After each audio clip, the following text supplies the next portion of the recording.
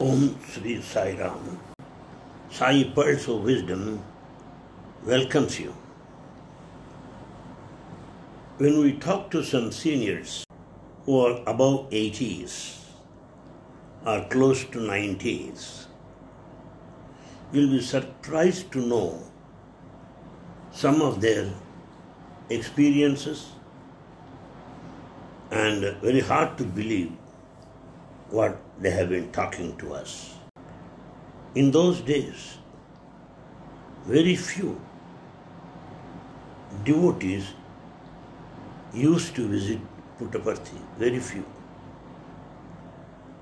There was a lady by name Kamalamma, K-A-M-A-L-A-M-M-A, who happens to be the second wife of the village head. She was just 12 years old then. She happened to see Swami at that age for the first time. Swami was wearing half shirts and started moving among the devotees. Whenever she thinks of those days, the incidents haunt her memory. Swami, soon after his return from Oravakonda, one day visited Kamalamma at her residence and said, "Kamalamma, do you think that I am an ordinary man?" "No, Kamalamma, no. I am God. Verily, I am Ishvara. Ishvara. You will see my miracles in future. You will also witness them. You believe me." That's what Baba said. Since then, she has been experiencing series of miracles. Swami, after taking bath, will have a small towel round his waist, stand in front of Shirdi Baba's photo and offer coconuts to that Shirdi Bhagavan. At that moment, he said, "I am not a devil. I am Shirdi Baba. I want to get into the body of this boy, Satyanarayana. And so, I am putting this body to all kinds of tests and challenges." It only means this declaration made by Shirdi Baba himself, and Baba was only a medium, a very young boy standing there, innocent boy. Later, Swami materialized fruits and flowers, and after Harati, he goes to sleep. Then the others would make Swami get up, give him some cloth, what you call pancha, P-A-N-C-H-A, and give him some shirt and call him for food. Only Swami used to eat in silver plate, while others are served food on leaves. He used to mix up all the items and eat. He doesn't waste any food at all. And finally, he used to take rest at the residence of Kamalamma. In those days, right from morning till midnight, Swami granted interviews, materialized vibhuti to each and every one. Diseases were cured, problems were solved. Whatever they asked, Swami used to oblige them. Once Kamalamma asked Swami, why do you grant so many interviews to these people? Then Swami replied, if I don't do this, nobody will come to me, not even a crow, not even a crow. But you will see thousands and thousands of devotees will be reaching here to have my darshan. Then you will know my glory, said Baba. Today, it has proved to be correct. In those days, at least 10 bullock cart loads of men and women visited this place every day. They used to stay here for months and months. The first wife of the village head is Subbamma, Cubamma. Subbamma and Kamalamma. They cooked food for all these devotees until they go to sleep. Sometimes in the midnight, Swami used to wake up Kamalamma. Kamalamma, call them. I'll give them interview and send them. Or else you may have to cook for them tomorrow. And the convention in those days was nobody left without partaking food. Nobody left without having an interview. And in those days, these people used to dine with Swami day and night. Swami, as I said, used to mix the rice and all the items into a big morsel, a big ball-like thing, and distribute one to each. And surprising thing is, the food served to him was adequate enough for all of them. Swami took Subbamma to Kalpavruksha, wishfulling tree, and asked her to pluck the leaves. Every day, whatever type of fruits they wanted, they could go and get that fruit from the tree. There was one man by name Navanitam Naidu. His daughter wanted dosha. Swami materialized hot doshas, pile of doshas. Swami used to ask these people, get some small container. The moment Swami touches it, it is filled with amritam. With all this, Swami still looked like a child, very innocent.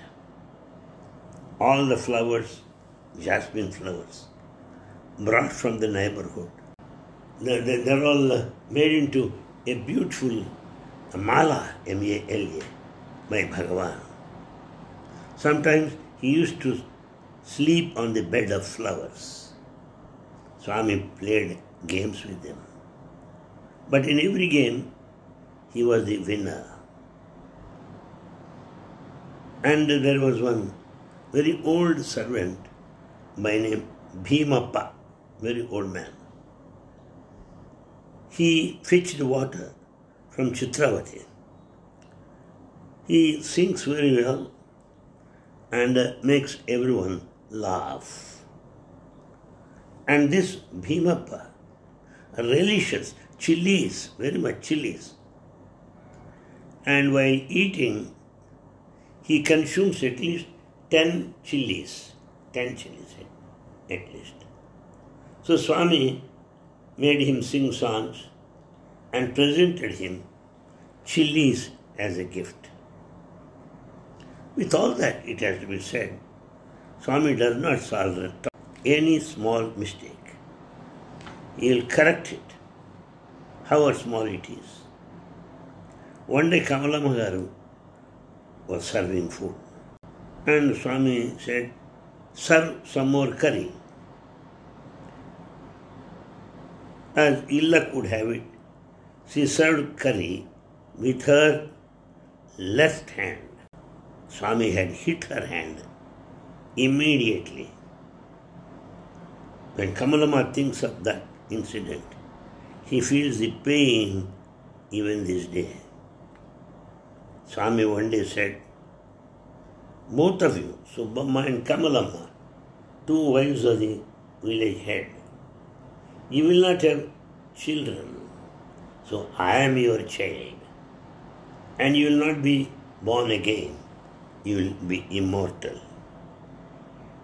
Though thousands and lakhs of devotees have been visiting this place, Swami still remembers Kamalama and inquires how she has been keeping fit. And Swami presented saris for every festival to her. One day, Swami said, you, I and Subbamma will have a photo. That's what Swami said. But nobody had any camera in those days. But whatever Swami willed should happen. He is the Lord of Lords. Who can understand his mind? With all the love, how many changes he brought in this place? What kind of metamorphosis that he brought in lakhs and lakhs of devotees. There are many evidences. And Kamalama says, he is very fortunate enough to have witnessed those miracles and witnessed them directly. And Kamalama gives an advice to all of us. Swami is full of love. Love him. Have faith in him.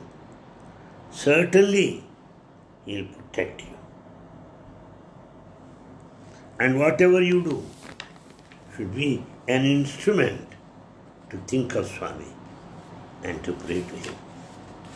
That will save you from all kinds of problems. That's what Kamalama said to everybody in those days. Why should I bring that to your notice now? It is because to let you know what prophetic words were Swami's utterances. He predicted what would happen. He told them what would happen in future, at least 60 years after. That is Bhagavan. And to recall a small incident, it may be small, but in the biography of Swami, it is important. Ishwarama is the mother of Bhagavan. Had a dream that she could only decipher to mean auspicious for Ishwarama. Perhaps the gift of an extraordinary son. The blessing she realized was likely to come through supernatural means. And she warned Ishwarama, who warned her, Lakshmamma, warned Ishwarama not to be frightened. If Ishwarama told, no one would know what had happened. And Lakshmamma never told anybody, except her mother-in-law, who asked her to keep it a secret, lest people should spread stories. Years later, Venkamma, Ishwarama's youngest sister, would remember a similar, though different, account of this mystical experience. Pada Venkamarasu, the father, owned a few cows.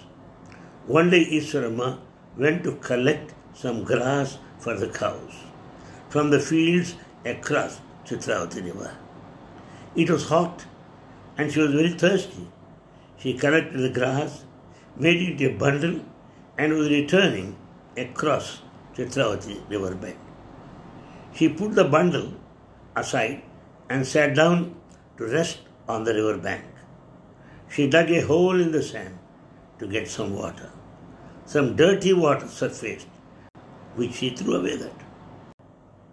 She then scooped up some clear water with both hands and was about to drink when she saw a luminescence merge into the surface of the water and finally become a part of it.